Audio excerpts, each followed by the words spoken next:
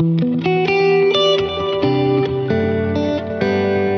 is the One Year Bible Tour Guide. My name is David McAdam. I serve as pastor at New Life Community Church, and my prayer is that I would be an encouragement to you as you read through the Bible this year. We're using the One Year Bible with the ESV translation, and we're going to be reading today, January 3rd, Genesis chapters 5, verse 1 through chapter 7, verse 24, the Gospel of Matthew chapter 3, verses 7 through chapter 4, verse 11, and then Psalm 3, verses 1 to 8, and Proverbs chapter 1, verses 10 to 19. So let's start with our reading from the Old Testament, Genesis chapters 5 through 7. Adam's descendants to Noah. This is the book of the generations of Adam. When God created man, he created him in the likeness of God. Male and female he created them, and he blessed them and named them man when they were created. When Adam had lived 130 years, he fathered a son in his own likeness, after his image, and named him Seth. The days of Adam after he fathered Seth were 800 years, and he had other sons and daughters. Thus all the days that Adam lived were 930 years, and he died. When Seth had lived 105 years, he fathered Enosh. Seth lived after he fathered Enosh 807 years, and had other sons and daughters. Thus all the days of Seth were 912 years, and he died. When Enosh had lived 90 years, he fathered Kenan. Enosh lived after he fathered Kenan 815 years, and had other sons and daughters. Thus all the days of Enosh were 905 years, and he died. When Kenan had lived 70 years, he fathered Mahalalel.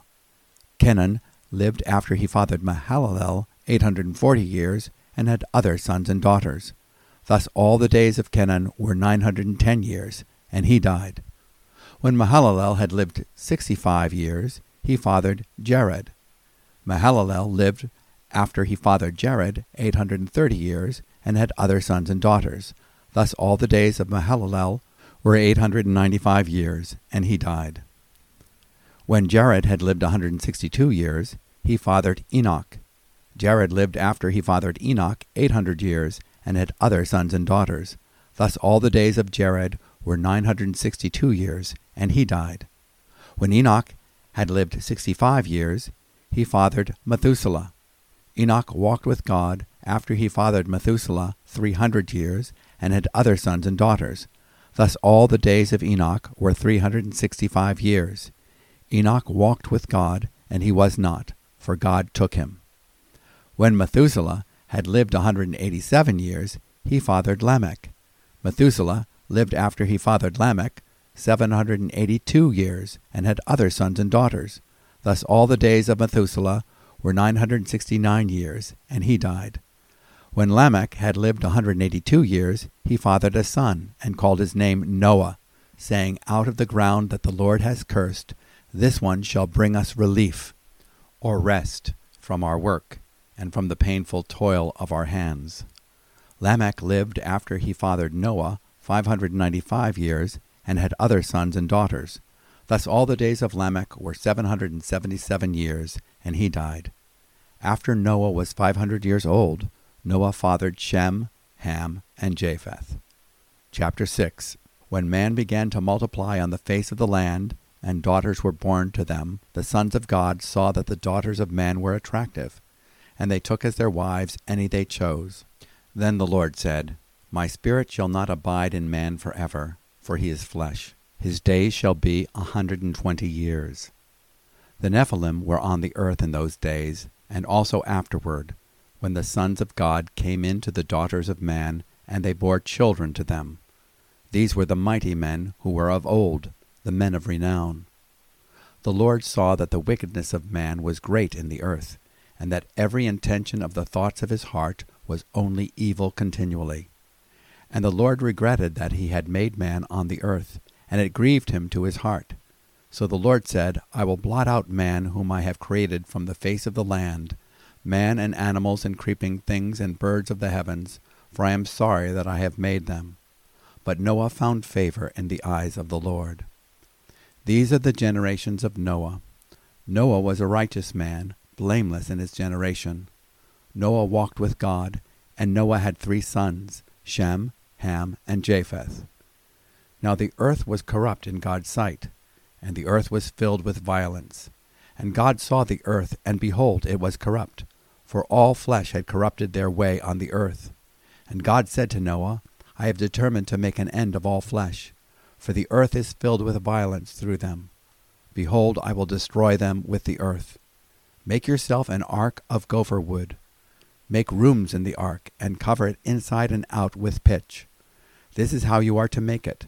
The length of the ark, 300 cubits. Its breadth, 50 cubits, and its height, 30 cubits. Make a roof for the ark, and finish it to a cubit above, and set the door of the ark in its side. Make it with the lower, second, and third decks. For behold, I will bring a flood of waters upon the earth to destroy all flesh, in which is the breath of life under heaven. Everything that is on the earth shall die. But I will establish my covenant with you, and you shall come into the ark, you, your sons, your wife, and your sons' wives with you. And of every living thing of all flesh you shall bring 2 of every sort into the ark, and keep them alive with you. They shall be male and female. Of the birds according to their kinds, and of the animals according to their kinds, of every creeping thing on the ground according to its kind. 2 of every sort shall come into you to keep them alive. Also take with you every sort of food that is eaten, and store it up. It shall serve as food for you and for them. Noah did this. He did all that God commanded him. Chapter 7. Then the Lord said to Noah, Go into the ark, you and all your household, for I have seen that you are righteous before me in this generation. Take with you 7 pairs of all clean animals, the male and his mate, and a pair of the animals that are not clean, the male and his mate, and 7 pairs of the birds of the heavens also, male and female, to keep their offspring alive on the face of the earth. For in 7 days I will send rain on the earth, 40 days and 40 nights, and every living thing that I have made I will blot out from the face of the ground. And Noah did all that the Lord had commanded him. Noah was 600 years old when the flood of waters came upon the earth. And Noah and his sons and his wife and his sons' wives with him went into the ark to escape the waters of the flood. Of clean animals, and of animals that are not clean, and of birds, and of everything that creeps on the ground, 2 and 2, male and female, went into the ark with Noah, as God had commanded Noah. And after 7 days the waters of the flood came upon the earth. In the 600th year of Noah's life, in the 2nd month, on the 17th day of the month, on that day all the fountains of the great deep burst forth, and the windows of the heavens were opened, and rain fell upon the earth 40 days and 40 nights. On the very same day Noah and his sons, Shem and Ham and Japheth, and Noah's wife and the 3 wives of his sons with them entered the ark, they and every beast according to its kind, and all the livestock according to their kind, and every creeping thing that creeps on the earth according to its kind, and every bird according to its kind, every winged creature. They went into the ark with Noah, 2 and 2, of all flesh in which there was the breath of life. And those that entered, male and female, of all flesh, went in as God had commanded him, and the Lord shut him in. The flood continued 40 days on the earth. The waters increased and bore up the ark, and it rose high above the earth. The waters prevailed and increased greatly on the earth, and the ark floated on the face of the waters. And the waters prevailed so mightily on the earth, that all the high mountains under the whole heaven were covered. The waters prevailed above the mountains, covering them 15 cubits deep. And all flesh died that moved on the earth, birds, livestock, beasts, all swarming creatures that swarm on the earth, and all mankind. Everything on the dry land in whose nostrils was the breath of life died. He blotted out every living thing that was on the face of the ground, man and animals and creeping things and birds of the heavens. They were blotted out from the earth. Only Noah was left, and those who were with him in the ark. And the waters prevailed on the earth 150 days. So I guess we can say As with the flood of Noah, we've covered a lot of ground in these 3 chapters. We notice that God created man. He made him in the likeness of God. He created them male and female. He blessed them and named them man, literally Adam, in the day that they were created. In Genesis 5, verse 1. And then we see how Adam's progeny were made in the likeness of Adam, rather than specifically the image of God. We discover that after the fall, the woman is named Eve, the mother of all living.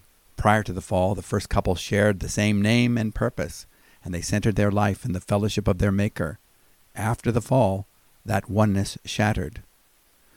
In Genesis 5, verse 3, we read, "When Adam had lived 130 years, he became the father of a son in his own likeness, according to his image, and named him Seth." As we learned yesterday, Seth means substitute, or the appointed one. Adam's children were born in the likeness of fallen man.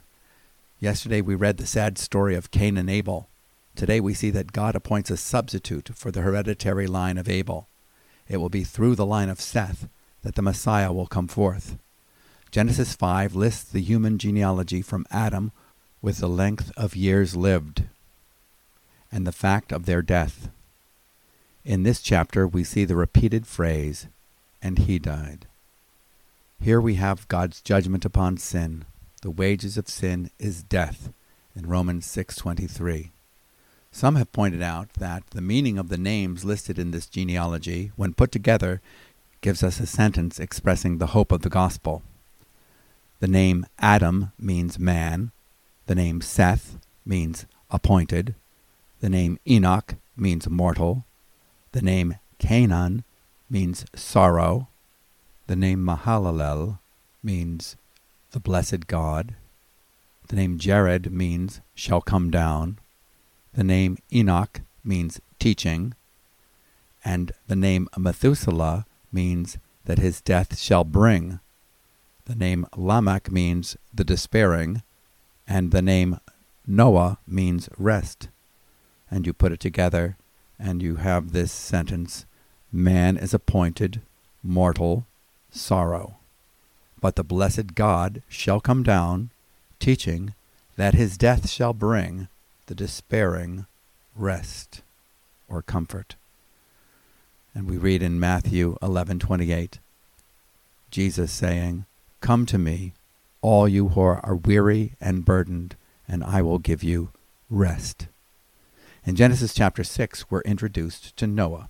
And remember, his name means rest. Mankind, in going astray, is flesh. We read this in Genesis chapter 6, verse 3.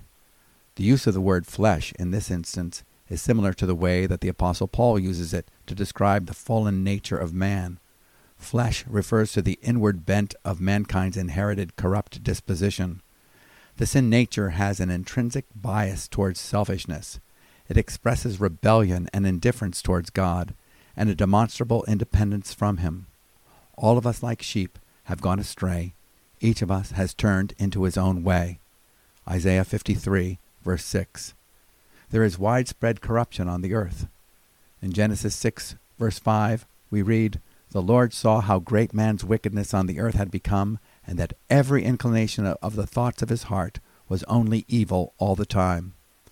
And Jesus certainly believed that Genesis 6 was historically accurate. We read in Luke chapter 17, verses 26 to 27, Jesus saying, quote, "And just as it happened in the days of Noah, so it will be also in the days of the Son of Man. They were eating, they were drinking, they were marrying, they were being given in marriage, until the day that Noah entered the ark, and the flood came and destroyed them all." The ark of Noah is a picture of God's plan of salvation in Christ. Noah was saved because he believed God's message. In Hebrews 11, verse 7. The ark, like the plan of salvation in the Christ event, that is the incarnation, sinless living, and substitutionary dying of Jesus to fulfill the law, is planned by God. Noah had no part in the planning. God ordained that the ark would be the means of salvation from his righteous, wrathful judgment against sin. God was judging the old creation with a flood. Those who entered the ark, that is, entered the plan of salvation by faith, would be saved from God's wrath.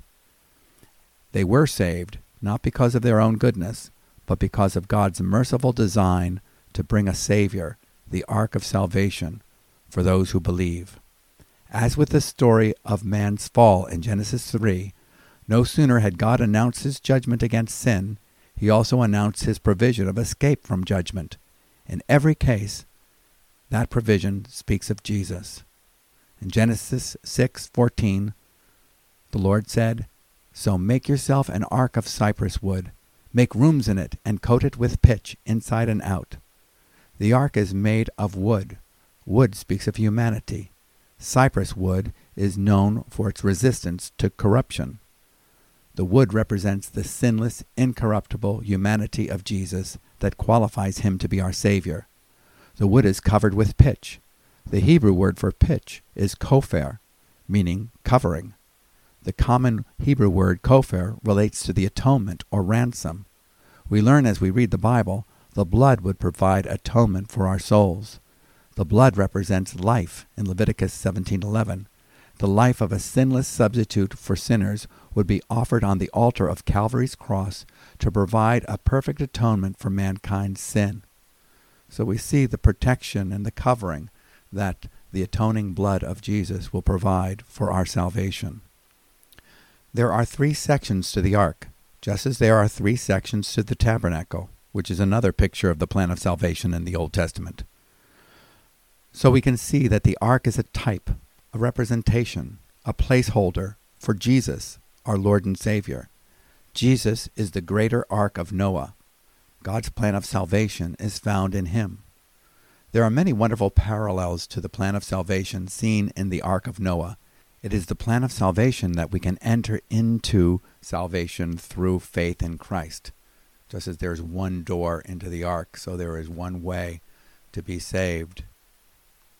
Now reading from the New Testament, the Gospel of Matthew chapter 3, beginning with verse 7. But when he saw many of the Pharisees and Sadducees coming to his baptism, he said to them, "You brood of vipers, who warned you to flee from the wrath to come? Bear fruit in keeping with repentance. And do not presume to say to yourselves, 'We have Abraham as our father.' For I tell you, God is able from these stones to raise up children for Abraham. Even now the axe is laid to the root of the trees. Every tree, therefore, that does not bear good fruit is cut down and thrown into the fire. I baptize you with water for repentance, but he who is coming after me is mightier than I, whose sandals I am not worthy to carry. He will baptize you with the Holy Spirit and fire. His winnowing fork is in his hand, and he will clear his threshing floor and gather his wheat into the barn, but the chaff he will burn with unquenchable fire." Then Jesus came from Galilee to the Jordan to John to be baptized by him. John would have prevented him, saying, "I need to be baptized by you, and do you come to me?" But Jesus answered him, "Let it be so now, for thus it is fitting for us to fulfill all righteousness." Then he consented. And when Jesus was baptized, immediately he went up from the water, and behold, the heavens were opened to him, and he saw the Spirit of God descending like a dove coming down to rest on him. And behold, a voice from heaven said, "This is my beloved Son, with whom I am well pleased." Chapter 4. Then Jesus was led up by the Spirit into the wilderness to be tempted by the devil. And after fasting 40 days and 40 nights, he was hungry. And the tempter came and said to him, "If you are the Son of God, command these stones to become loaves of bread." But he answered, "It is written, 'Man shall not live by bread alone, but by every word that comes from the mouth of God.'" Then the devil took him to the holy city and set him on the pinnacle of the temple, and said to him, "If you are the Son of God, throw yourself down, for it is written, 'He will command his angels concerning you, and on their hands they will bear you up, lest you strike your foot against a stone.'" Jesus said to him, "Again it is written, 'You shall not put the Lord God to the test.'" Again the devil took him to a very high mountain, and showed him all the kingdoms of the world and their glory. And he said to him, "All these I will give you, if you will fall down and worship me." Then Jesus said to him, "Begone, Satan, for it is written, 'You shall worship the Lord your God, and him only shall you serve.'" Then the devil left him, and behold, angels came and were ministering to him. In Matthew chapter 3, verses 7 and following, we read of Jesus' baptism by John the Baptist. Jesus comes to John the Baptist to be baptized. At first, John refuses, as he has been preaching a baptism of repentance, and Jesus was without sin. He was the spotless Lamb of God, and therefore no repentance was required of him. John recognized immediately that it was he, John, who was the sinner, who needed to be baptized by Jesus, and not Jesus by him. Yet, Jesus was to fulfill righteousness. He was going to identify with fallen man, and he was going to undo the curse by fulfilling the law. Where Adam had been disobedient, now Jesus would be obedient. The river Jordan is a type of the life of the natural man. Although its source is in the highest heights of Mount Hermon, it follows a circuitous route of 200 miles, as if it was trying to avoid its end, which is the Dead Sea. Death is the natural end of man. Jesus was willing to identify with that fact and become man. As the God-man, he would be obedient unto death, even death on the cross. He became the sacrificial Lamb of God who takes away the sin of the world. This is how John the Baptist announced him in the Gospel of John, chapter 1, verse 29. Jesus' baptism speaks of his voluntary plunge into identification with man. In the incarnation, he, the eternal Son of God, becomes man, as he is God made man to be, without sin, and fully alive to God the Father through the Holy Spirit. All that he does now, he does on our behalf. He fulfills the righteous requirements of the law through his perfect obedience to God the Father. All that he does as our representative. He is led by the Spirit to rewrite our history in the first Adam. Where Adam did wrong, he would do right. Like the first Adam, he was put into a position of being tempted by Satan. Where the first man gave way to temptation, Jesus resisted temptation through full devotion to his Father's will, revealed through his word. Where the first Adam failed through disobedience, Jesus, as the last Adam, succeeded. He would be obedient unto death, even the death of the cross. When Jesus emerges from the Jordan, he becomes the resting place for the Holy Spirit who descends upon him in the form of the dove. It is noteworthy that, according to the scriptural record of Noah's flood, a dove, the bird that brought Noah the promise of a new beginning and a new life, is not pictured again in the biblical narrative until this moment. The dove found no resting place since the old creation in Adam was judged. Jesus is the promised land upon which the dove can rest. Jesus is the second man, the federal head of the new creation. He's the one who gives us a new beginning. Our history as a new creation is being written in him. God's plan of salvation is found in Jesus. Jesus is our ark. In 1 Peter chapter 3, verses 18 to 22. Having heard and believed the message of truth, in Ephesians chapter 1, verse 13, we are baptized into Christ, in Romans 6:3, and brought into newness of life. Therefore, if anyone is in Christ, he is a new creation. Old things have passed away. Behold, all things have become new. That's 2 Corinthians chapter 5, verse 17. So we see again in this temptation how Jesus was rewriting our sad history in Adam, now with a new history in Christ. You remember the woman, whose name at that time was also Adam, was tempted in the garden to live autonomously and to break fellowship with God through disobedience at the tree of the knowledge of good and evil, through the lust of the flesh. She saw that the fruit was good for food, the lust of the eyes. The fruit was a delight to the eyes, and the pride of life. It was desirable to make her wise. We see in 1 John 2:16 about the lust of the flesh and the lust of the eyes and the pride of life. Jesus was tempted in the wilderness in the same areas. The lust of the flesh, that was to make the stones bread, to break fellowship with the Father, to satisfy his hunger independently from the Father's provision. The lust of the eyes, Luke has this as the second temptation, Matthew the third, to behold the glory of the kingdoms of this world. And then the pride of life, Prove who you are by casting yourself down from the pinnacle of the temple and commanding angels to save you. As Jesus resisted the temptation to worldliness and sin by hiding the word of God in his heart, let us do the same. Jesus answered the tempter, saying, "It is written, man shall not live on bread alone, but on every word that comes from the mouth of God." In Matthew 4:4. And now a reading from Psalm 3. O Lord, how many are my foes? Many are rising against me. Many are saying of my soul, there is no salvation for him in God. Selah. But you, O Lord, are a shield about me, my glory and the lifter of my head. I cried aloud to the Lord, and he answered me from his holy hill. Selah. I lay down and slept. I woke again, for the Lord sustained me.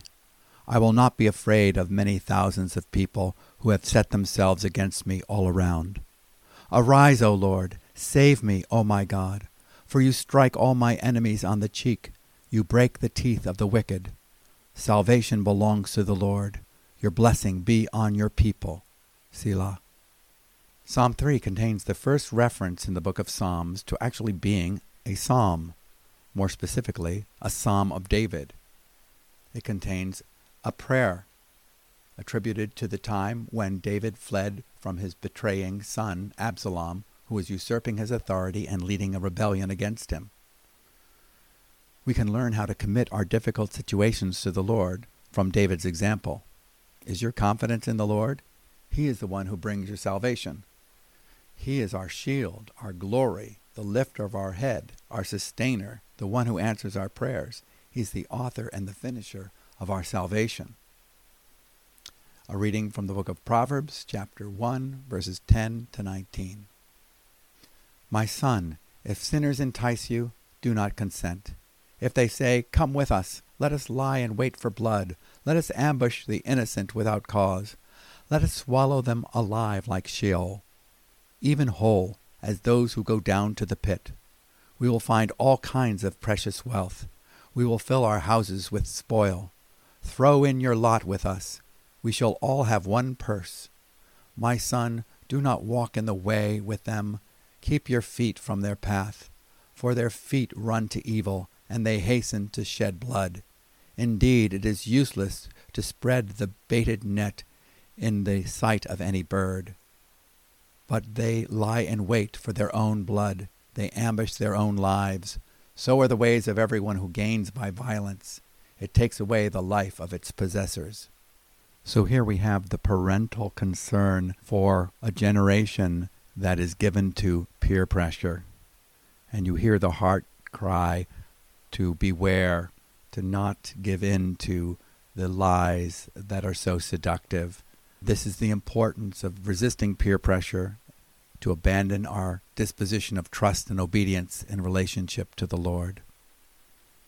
Heavenly Father, we have learned in our readings today of the judgment that is due our sin and our need to be rescued. We thank you for Jesus, who is the ark of our salvation. We thank you that through his atoning blood we can be finding refuge from the penalty that our sins deserve, and we can find rest by coming to him. And we thank you, too, for the good news that we are new creations in Christ, that we belong to the one who is head of this new creation. We are members of his body. We thank you that you, the Lord, maker of heaven and earth, that you're also a merciful God. And we thank you for your plan of salvation. We thank you that you made Jesus to be our Seth, our appointed substitute, the ark of our refuge, delivering us from the wrath to come. We thank you for Jesus' example, how he resisted temptation, and how he rewrote our history of disobedience with a new history of perfect obedience, and how he merited for us the reconciliation with you, our holy God. And we thank you that he now is our refuge and the glory and the lifter of our heads. Continue to open up our eyes to show us wonderful things out of your word, and to teach us to say no to ungodliness and walk in the ways of righteousness. And we ask this in Jesus' name. Amen. Thank you for joining us on the one-year Bible reading tour. Our goal is to get you reading consistently, thoughtfully, prayerfully. Each year that I read through the Bible, I like to plow a little deeper, linger a little longer, and appreciate more fully the scope of God's wisdom and the history of redemption. We want you to feel welcome to contact us with your comments, questions, prayer requests, and you can do so by sending an email to podcast@newlife.org. That address is podcast@newlife.org. And we want to remind you that many benefit from getting a daily email with a written copy of the commentary of each day's Bible readings with illustrations, maps, and charts. You can subscribe at our website, newlife.org. Again, all our resources are offered freely without charge. I do hope that you can join us on tomorrow's excursion as we continue to read through the Bible. And until that time, may the grace of the Lord Jesus Christ, the love of God, and the fellowship of the Holy Spirit be with us all. Shalom. Peace be with you.